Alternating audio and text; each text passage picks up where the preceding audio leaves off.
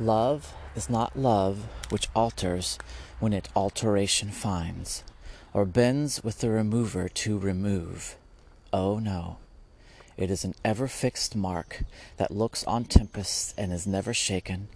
It is the star to every wandering bark whose worth unknown, although his height be taken. William Shakespeare.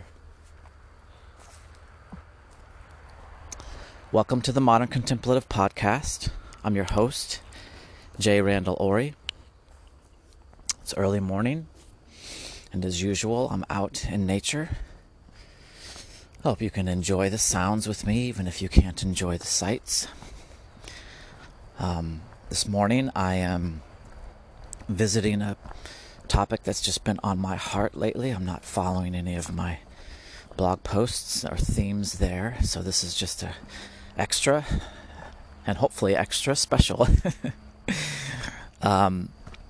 So yesterday I was just listening to the news about a recent Supreme Court decision. I think it was several different cases that they were weighing in on civil liberty and in religion and homosexuality, individual rights concerning religious freedom and the persecution of homosexuality. And so basically they were trying to weigh these two different groups and the rights of these two different groups, which, as we know, for some reason are opposed.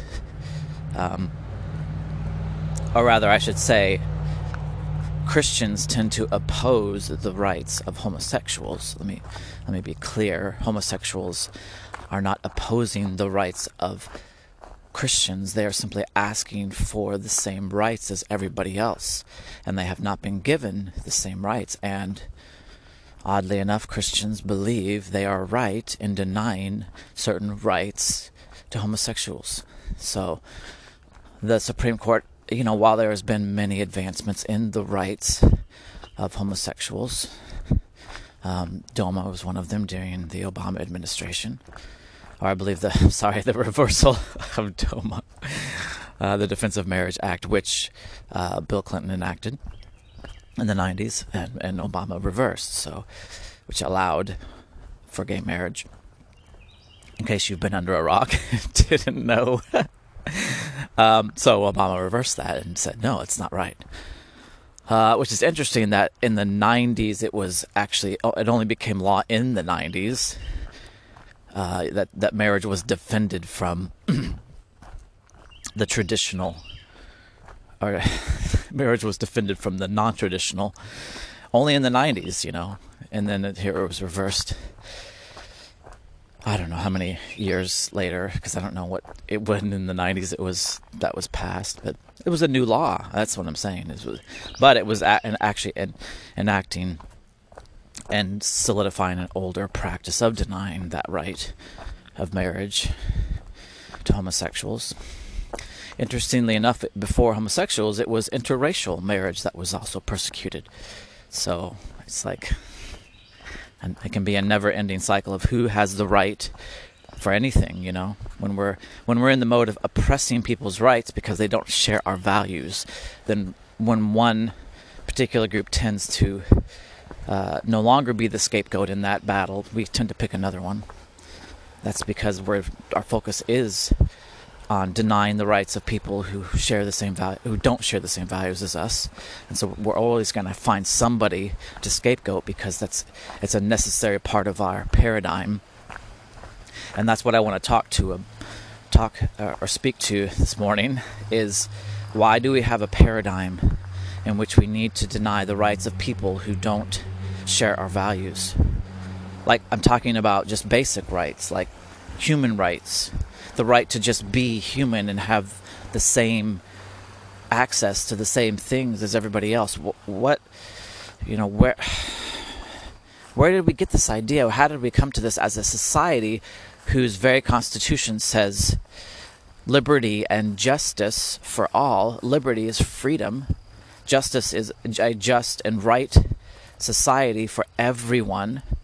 Like, that's our founding principle, one of our founding principles.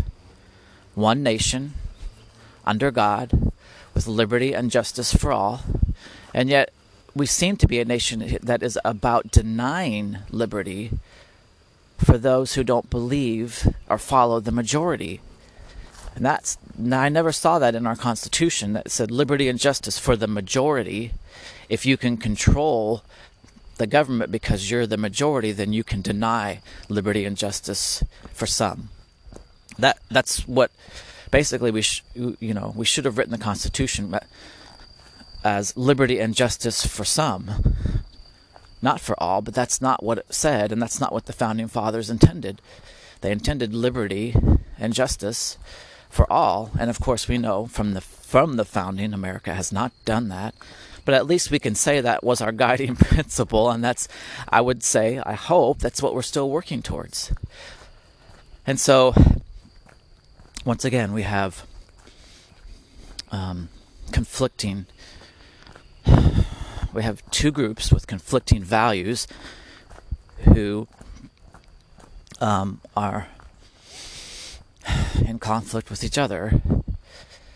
I would say that the conflict stems from the one group, the Christian group, trying to put forth the idea that homosexuals don't have certain rights because Christians, have certain beliefs. We're talking about civil rights, meaning the rights of citizens in a society. We're not talking about religious rights. But what the Supreme Court is trying to hash out is that how do you balance religious freedom and civil rights or human rights?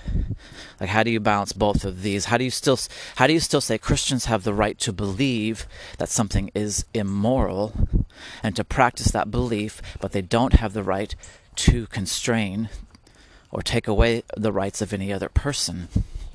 And so where this has played out, this conflict or this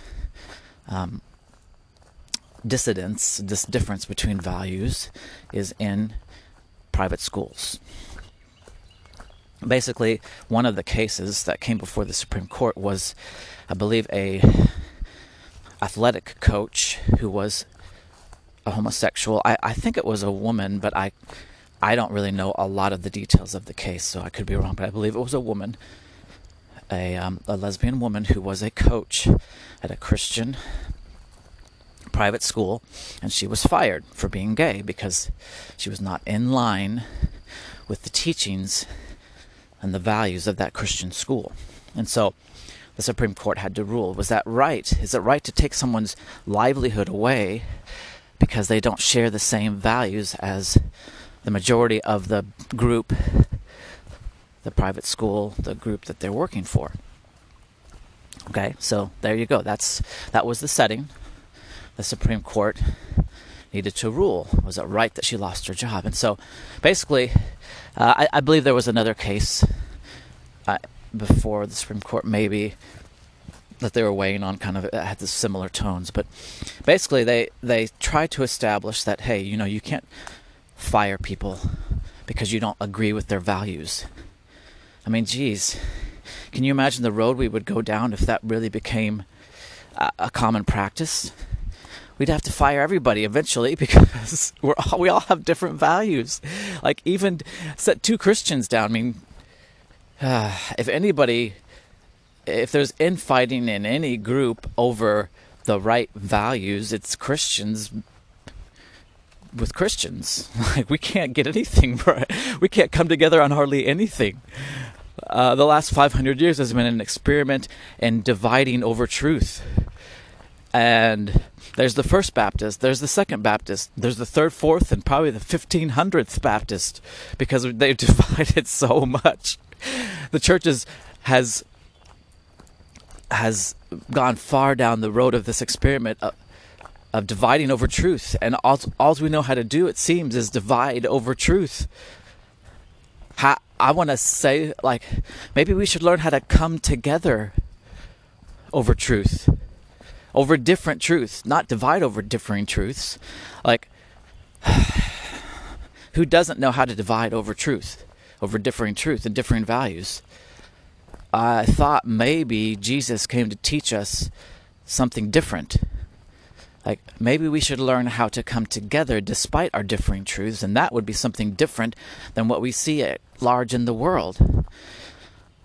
But it seems Christians have actually been the worst at figuring out how to come together despite different beliefs and differing truth, or differences over truth. And that's where we're at. And now, of course, in a democracy where personal liberty is a factor, we have this case. And so lesbian athletic coach gets fired from a Christian private school, and the Supreme Court says, well, that's not right, but we also have to uphold religious freedom. And so how do you balance those two legally?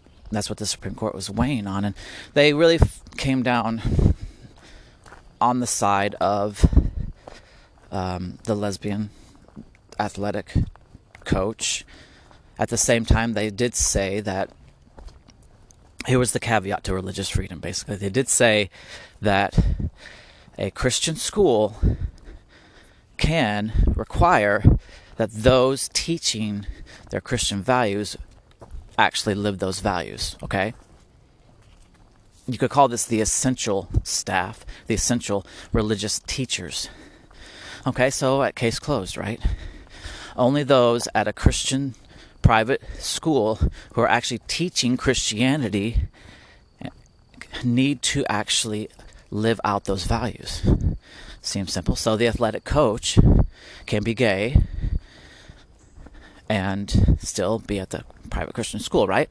Well, this was one of the conclusions of the reporter, just saying that, what we don't know basically is that, what we can't say is how this ruling will be played out in that arena, which means that Christian schools could basically just say, well, everybody on staff is actually modeling our values, or should be modeling our values, so we're not hiring anybody that doesn't model our values, aka no homosexuals.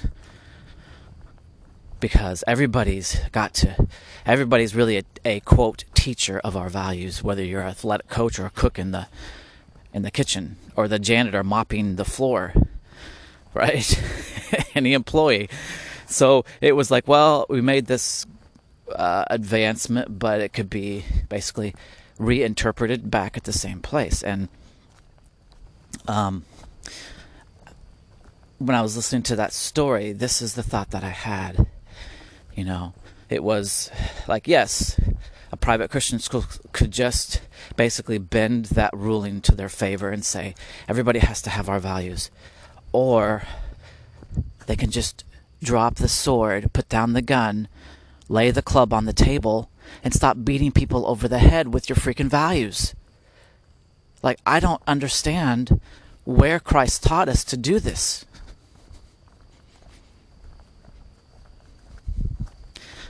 And it kind of makes me sad, and it kind of pisses the hell out of me. It pisses me off. Like, I don't understand. Why don't we just put down the freaking gun and stop shooting people left and right for not holding our values?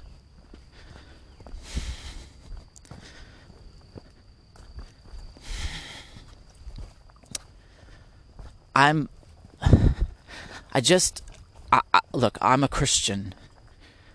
I'm a follower of Christ. I'm a follower of Jesus, and I'm an ex-evangelical, and so I have held views at times which were oppressive to other people, and especially to homosexuals. I will say that.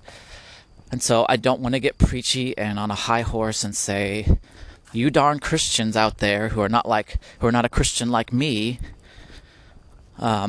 should do this and shouldn't do that. I'm not trying to get preachy here, but I'm just saying, like, can we not extend the same love towards people that we want towards ourselves? And that's not a Christian issue, it's a human issue.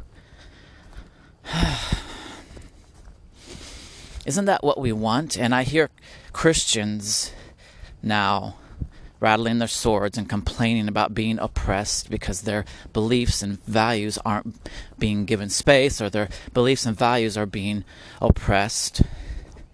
which I understand that perspective. You're not allowed to practice your beliefs as you think. But hello. And then you're turning around right in the same breath and then saying, but you can't have that value and be in my church. You can't hold that practice, that lifestyle, and be in my church or teach at my private public school or be in my denomination or be ordained in my denomination. And like, it just doesn't make any sense. We don't want people to oppress us for what we believe, and yet we are so ready to oppress others for what they don't believe or how they don't believe what we believe. I mean, I not only from a human civil rights standpoint, but even from a Christian standpoint, that doesn't make any sense to me when I look at Jesus and the life of Jesus. This has been just something stirring in my heart, and I woke up this morning very tired, not necessarily wanting to get out of bed and come out here and talk about this, but I woke up and this is the word that immediately came to my mind: equanimity. I could be mispronouncing it. I want to say, is it equanimity? I think it's equanimity. But it comes from the Greek, two Greek words. And those two Greek words, equa and nimity, I guess, mean equal mind. But the word really means is fairness, or a kindness towards others, granting others the opportunity to have the same rights as we do. Fair-mindedness, equal-mindedness, like a mind that has an attitude of equalness towards every person, that gives every person the same space it desires for itself. Equanimity. I feel like that is the heart of this issue. Sometimes I want to just, I just want to take some time to point out who Jesus was, especially to you Christians, but for everybody. Did you know that Jesus was called a friend of sinners? And he was criticized by the religious elite and the self-righteous of his day for hanging out with sinners and drunks. They called him a drunk. He was a partier. That's what they said. You're a drunk. You're a glutton. That's what the Pharisees accused him of. You hang out with the riffraff. And you know what Jesus' response was? I've been reading through the Gospel of Matthew the last few weeks. For the last 2 years, I've been going through the Old Testament, and especially the prophets, which are one of my favorites. So now I'm in the New Testament again. It's been a while, is what I'm saying. It's been a while, and some of my views have changed, and so I'm reading the Gospels again with a kind of a fresh perspective. A lot of things have changed in my view. God has changed my heart in a lot of ways. So I'm kind of excited to read the life of Jesus again through a different lens, just through a changed and a transformed heart. God has done a lot of work in my life and my heart, especially concerning love for others. And so I've been reading all these stories of Jesus, and so many stories of Jesus dealing with these self-righteous, self-important religious elitists, Pharisees, scribes, Sadducees. These were the Jewish religious leaders, and Jesus was like, almost every encounter with them is what Jesus was just shaking his head going, oh my gosh, what is your problem? What are you doing? Why are you why are you about this? And you're actually, God is about this and you're not about this. And he was just constantly shaking his head. And I think for Christians especially, we read these stories and we're like, yeah, go Jesus. Awesome. Look at Jesus. Yes. He's promoting Christianity. No, he wasn't. He's trying to he's trying to speak to these self-righteous religious elite class of Jewish leaders and say, you guys are missing it. He was critiquing his own religion and telling the leaders, hey, you're getting it so wrong. And that's really serious, because guess what? You're the leaders. You're leading people. You're setting the example, and your example is not great. Your example is crap. You're setting such a bad example, you're actually closing the doors of heaven in the faces of people. That's how bad your example is. You're not just a little bad. You're not just like wrong on a few things. This is not just a matter of fine-tuning some of your non-essential beliefs. This is actually at the core of the essential message of God. You are shutting people out from knowing God. It's that bad. And there's two particular phrases that were repeated in the first 9 chapters of the Gospel of Matthew that really stood out to me. And these were the phrases. Jesus said this twice. I think if he says something twice, it means it's maybe twice as important, and we should give it twice as much attention, right? Jesus said the same exact phrase, and he's actually quoting from the prophets, I believe Isaiah, but I'm not certain. But here was the phrase that Jesus said. First, and this is interesting, because first he says this to the Pharisees. He says, learn what this means. He's saying, go think about this. Go on.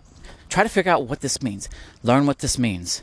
I desire mercy, not sacrifice.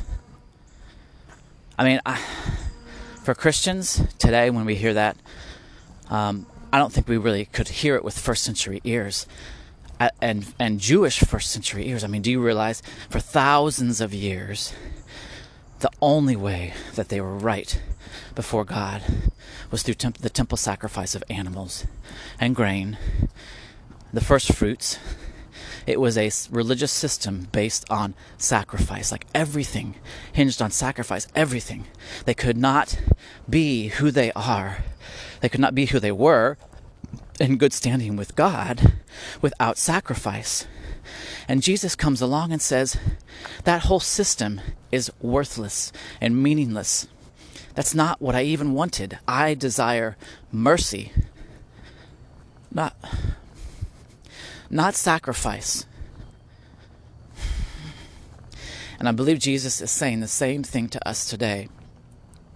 And it's interesting, in the second encounter, I think the first is in, I'm trying to remember, chapter 9 of Matthew. I believe the second is maybe chapter 13. So I was mistaken. I said the first 9 chapters, but I think it's the first 13.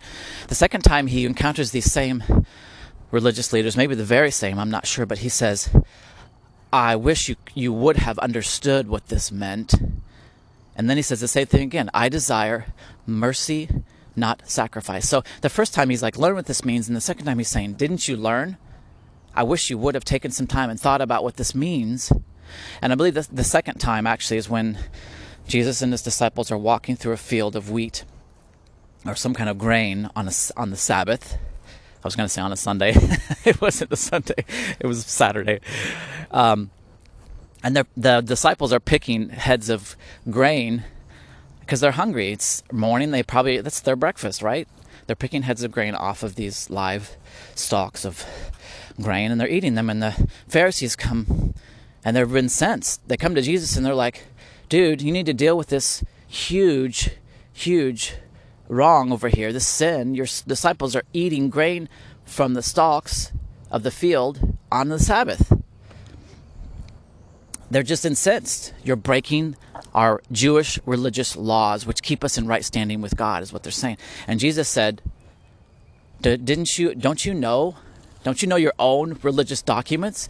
Don't you know that King David, when he and his men were hungry, went into the very temple, to the holy place where only the priest can go, and ate the holy bread which only the priest can eat, and he was okay? And he's like, don't you know that also the priests themselves break the laws in doing their duties in the temple?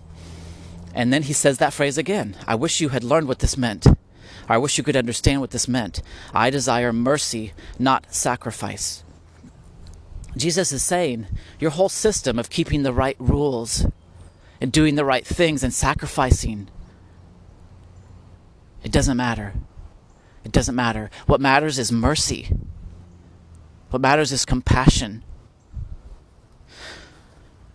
What matters is loving people.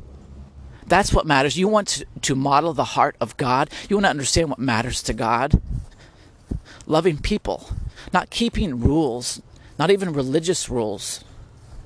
And that's what Jesus still says to us today.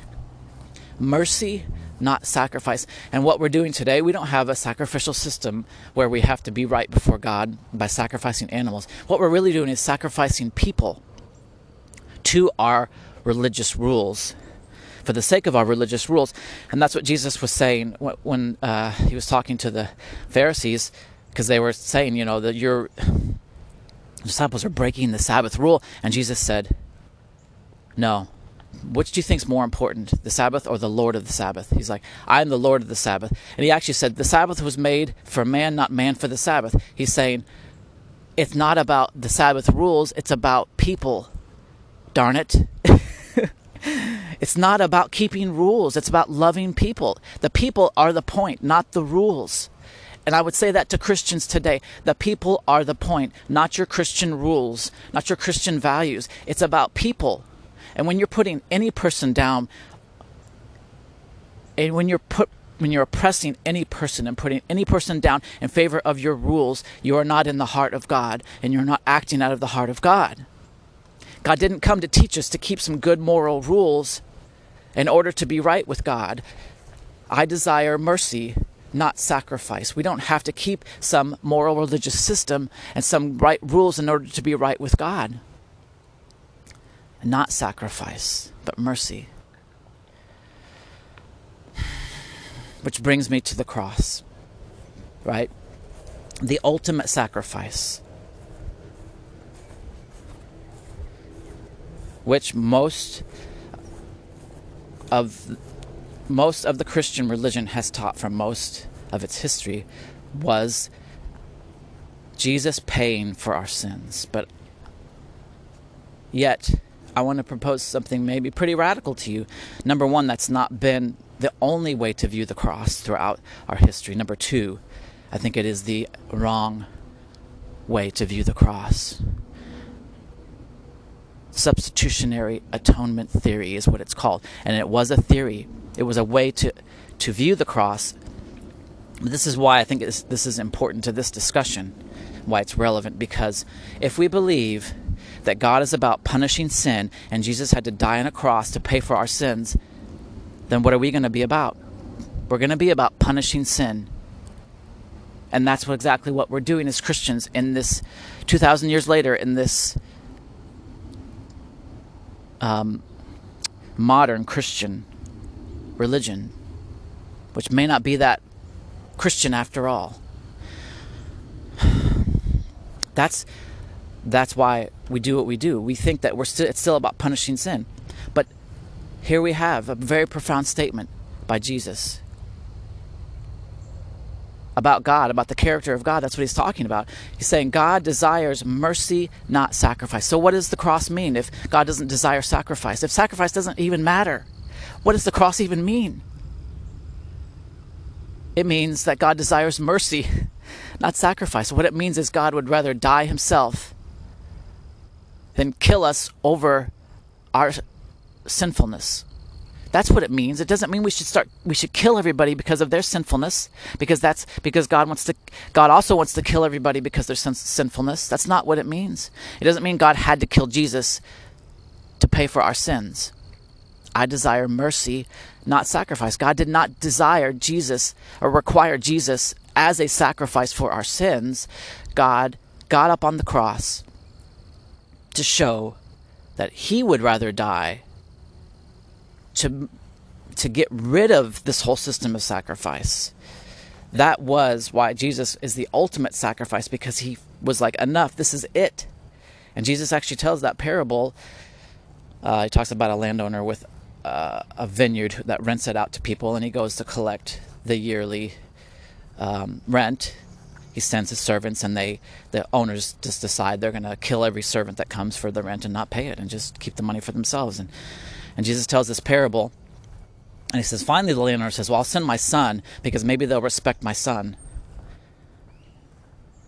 And they kill the son too. Well, that parable is not about the need for Jesus to come and die for our sins. It's about how God keeps trying to teach us how to live, how to desire mercy. And he finally sends his son as the final example, which should end it all, which was meant to end it all. This whole idea of sacrifice. Jesus wasn't the final statement that sin has to require death, but it was the final statement that it doesn't. Jesus put the last nail in the coffin of this whole idea that God requires sacrifice in order to love us.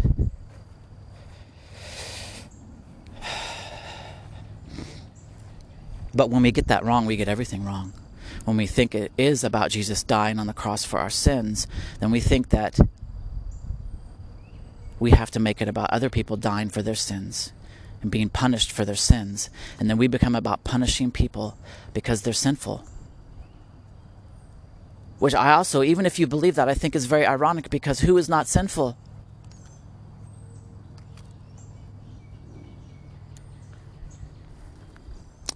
And John's, I think it's first letter, he says, if you think you are without sin, you are deceived. God never desired to make us managers of sin, not even our own, especially not other people's. It wasn't the point. It's not the point of the gospel.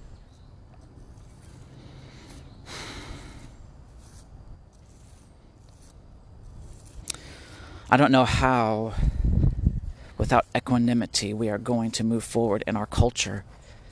And I don't know how we're going to find a different way of being human, of allowing people the space to believe different things. But what I do know is if our very religion practices the same lack of equanimity, I don't know who else is going to set the example of loving people, of desiring mercy instead of sacrifice. Who will set the example if the very people who claim to follow the example of Jesus, who went all the way to the cross to prove that he would never oppress anybody, but would rather die than oppress other people, if we can't set that example, I don't know who else will. If we're actually the worst, then I don't know what hope we have. We're the most oppressive. If we're the least able to give space to other people, to other people's differences and different values, then who is going to set the example? Who is going to step back and say, I'm not going to oppress you? I was mulling all of this over, and I posted this on my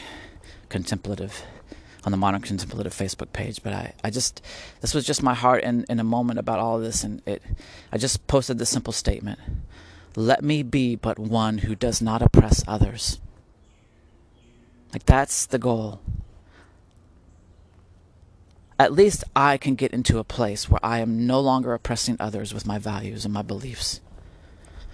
Like, if I can do that, and if you can do that, and if we all can begin to do that, then oppression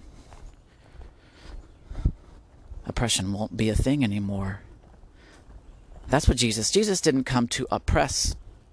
He came to lift us out of oppression. He certainly didn't come to make us oppressors of others. I desire mercy, not sacrifice. Jesus came to set the example of mercy, of showing mercy. And you know what? In that example, the religious, self-righteous elitists called him a sinner. He was an outcast. He wasn't holy enough. He wasn't religious enough. He wasn't good enough. But you know what Jesus said? The prostitutes and tax collectors are entering the kingdom of heaven in front of you.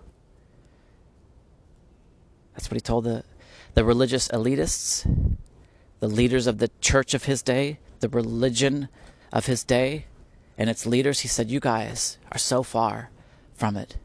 The people you think are the farthest from it are actually the closest and getting in ahead of you. Let me rephrase that in today's world, because we wouldn't understand what prostitutes, yes, but tax collectors, we wouldn't really kind of relate to those two as being the worst in society. Even I would say even prostitutes for us, we're really not. We understand that's probably not a good profession, but whatever, it's a profession, and if it's legal, perhaps, and protected, maybe it's not that bad. But tax collectors, yeah, okay, I get it. We all hate tax collectors too. But in a religious system, I don't think we can relate to why the Jews hated prostitutes and tax collectors so much. But in our culture today, we wouldn't say prostitutes and tax collectors. Those aren't the most hated in our religious culture, our Christian religious culture. I would say I would say it like this, and I think Jesus would say it like this today. The atheist and the homosexual are entering the kingdom of heaven before you. Now that is shocking. Tax collectors and prostitutes, probably not so shocking, but if Jesus came to you, to a church, to Christians today and said, hey, you've got it wrong, and guess what? The people you think are the furthest are the closest, which means the homosexuals and atheists are entering the kingdom of heaven before you. That would shock us. And I would say even now, that probably shocks you. And if you're a Christian, you're probably saying, no way, dude. That's totally wrong. No. Because I'm following all these rules. I'm doing it right. I've been baptized. I've gone through the rituals. I'm right before God, and they're not right before God. And so I get in and they don't. You know what you're really saying? I've done the sacrifices. I've followed the rules. I've followed the religion. I've kept the law. I've been morally right. I've done the good thing. I've done the right thing. I've done the proper ritual. I get into heaven. And Jesus is saying, that's not how you get into heaven. It's not sacrifice. It's mercy. Showing mercy. Loving people. That's the heart of God. Not keeping rituals. Not going to church every Sunday. Not giving your 10% tithe every week. Rituals do not get you in. That's not the heart of God. The heart of God is that you love people well. And what he's saying, what Jesus meant when he said tax collectors, prostitutes, or homosexuals and atheists are getting in front of you is they understand that they don't measure up in this current Christian system. They don't get into heaven because they're not following the right rules. But he's saying those are the people that are the closest to getting in because they understand that it's not about following the right rules. It's not about being good enough. Stop thinking it's about being good enough and keeping the right rules. And you'll be a lot closer to getting in because then you'll understand that it's not about those things. It's about mercy and love. It's not about keeping right rules. And when you get stuck in keeping the right rules, you're further from the kingdom and you get further and further doing those things. And that's what Jesus was saying. And that's what he's saying to us today. I desire mercy, not sacrifice. How shocking for Christians today to hear that their very religion is actually put them further away from God than atheists and homosexuals who at least understand that it's not about being good enough and understand that in their perspective, how they are the furthest from God actually puts them the closest because God is close to the brokenhearted and the humble and the ones who aren't trying to earn it and think they're good enough. My wife and I, maybe I'll close with this. My wife and I watched a show. We watched the entire show. I think there was only one season. It was called Nate and Jeremiah by Design. Two designers, a couple, two gay men, husband and husband, I guess you could say. I don't know how to say that. I was going to say husband and wife, but husband and husband, Nate and Jeremiah. They were both designers, interior designers in their own right, on their own, and then they got married. They have 2 kids now, but they did this show for the DIY network. It's now been picked up by HGTV, but it was called Nate and Jeremiah by Design, and I swear I think I cried every single show. The premise of the show was that they would come in to people's homes, generally people that were in kind of a home remodeling crisis of some sort. Anyway, they would come in and they would help these people, and I never saw such compassion from people who had every opportunity to just execute a business plan and just, get the job done, get paid, satisfy the customer, yay, everybody claps, happy ending, beautiful house. That could have been the premise, but it wasn't the premise.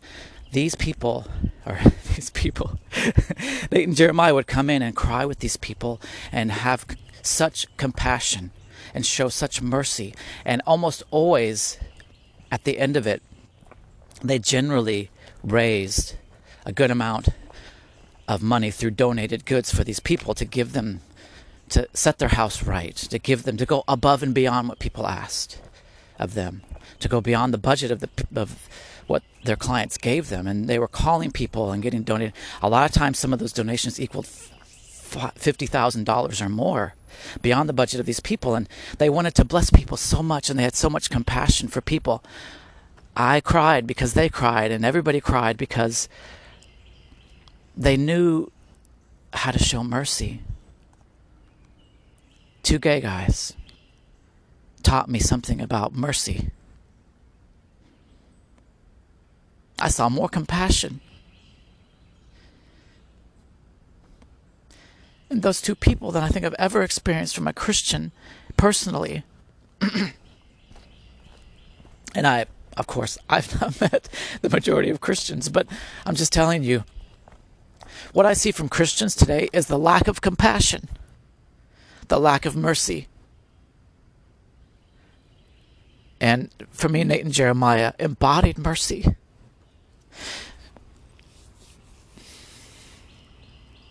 Who do you think God is more pleased with?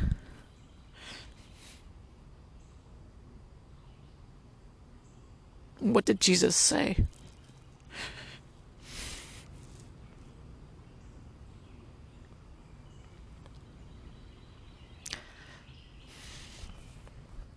I desire mercy, not sacrifice.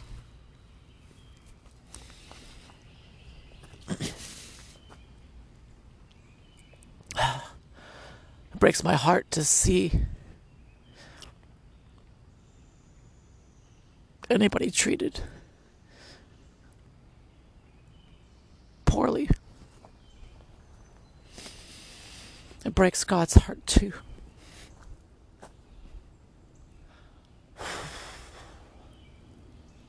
I'm trying to hold it together enough to be able to talk, but how did we get to a place in a religion that claims to follow this person of Christ? How did we get to a place where we're oppressing people with his teachings when he taught about mercy? How did we get to a place? He came to teach us that mercy is more important than sacrifice. How did we get to a place where we're teaching the opposite? Where we're saying sacrifice is more important than mercy, and we're sacrificing other people on the altar of our religion. Jesus came to do away with sacrifice, not to reinforce it and reinstitute it. He came to do away with the whole system of trying to be good enough and sacrifice enough and give enough to make God pleased with us. He said, I'm doing away with it. I desire mercy, not sacrifice. That's a question for you to answer. I can't tell you what to believe. And don't get out your Bible and go to the verses that say homosexuality is a sin. Because you should go to the verses that say hate is a sin and love defines the followers of Jesus. That's the verses you should be looking at right now, if you're a Christian. And if you're not a Christian, maybe this is some good news for you. It's not about being a good Christian or being a Christian at all. It's about being a person who has the heart of God, and that's a heart of mercy and compassion for others. It's not a heart for sacrifice, for keeping the right rules. It's a heart of mercy. When you have the heart of God, that's what matters.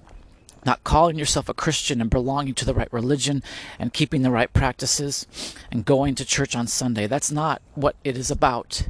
God doesn't care what labels you wear. He cares what kind of heart you have. A heart of compassion and love, not a heart of legalism and oppression. How far we have come in our Christian religion to turn it 180 degrees around to be the very thing that Jesus was trying to pull us out of. And maybe you think I'm being too dramatic and I'm forgetting all the rules of the Bible.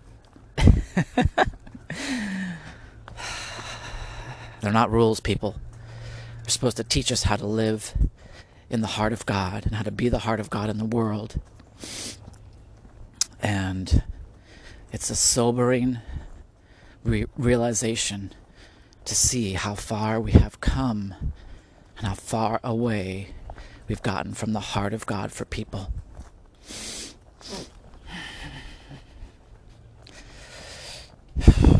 Learn what this means.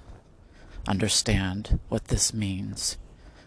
I desire mercy, not sacrifice. Thanks for listening. It's been emotional for me because I care about people. We should all care about people.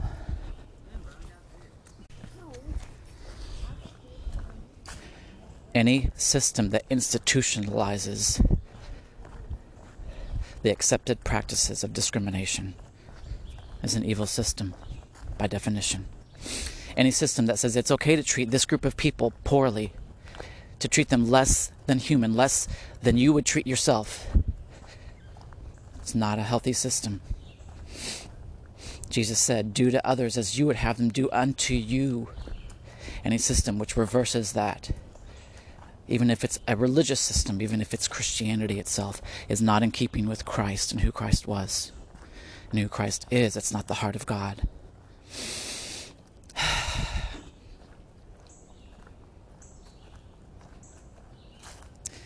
Thanks for listening. I think I've given you things to think about. I hope I've challenged you. If you're a Christian, I hope that you consider opening your heart towards compassion and putting down the sacrifice, putting down the knife, putting down the gun. Stop sacrificing other people on the altar of your religion and start inviting people into the heart of God, a God who loves everyone, who desires mercy, not sacrifice. Thanks for listening, guys. I hope that I hope it's encouraged you. I do hope that. I hope that you feel loved, not condemned. I'm not trying to condemn anybody. I'm trying to say everybody deserves love. Everybody deserves the right to be human. Nobody deserves to have any of their rights taken away. This has been the Modern Contemplative Podcast. I'm your host, J. Randall Ori. You guys can listen to more content at www.moderncontemplative.com. So, hey, thanks, guys. Thanks for listening. I appreciate it. I love you guys. I love you all. Bye.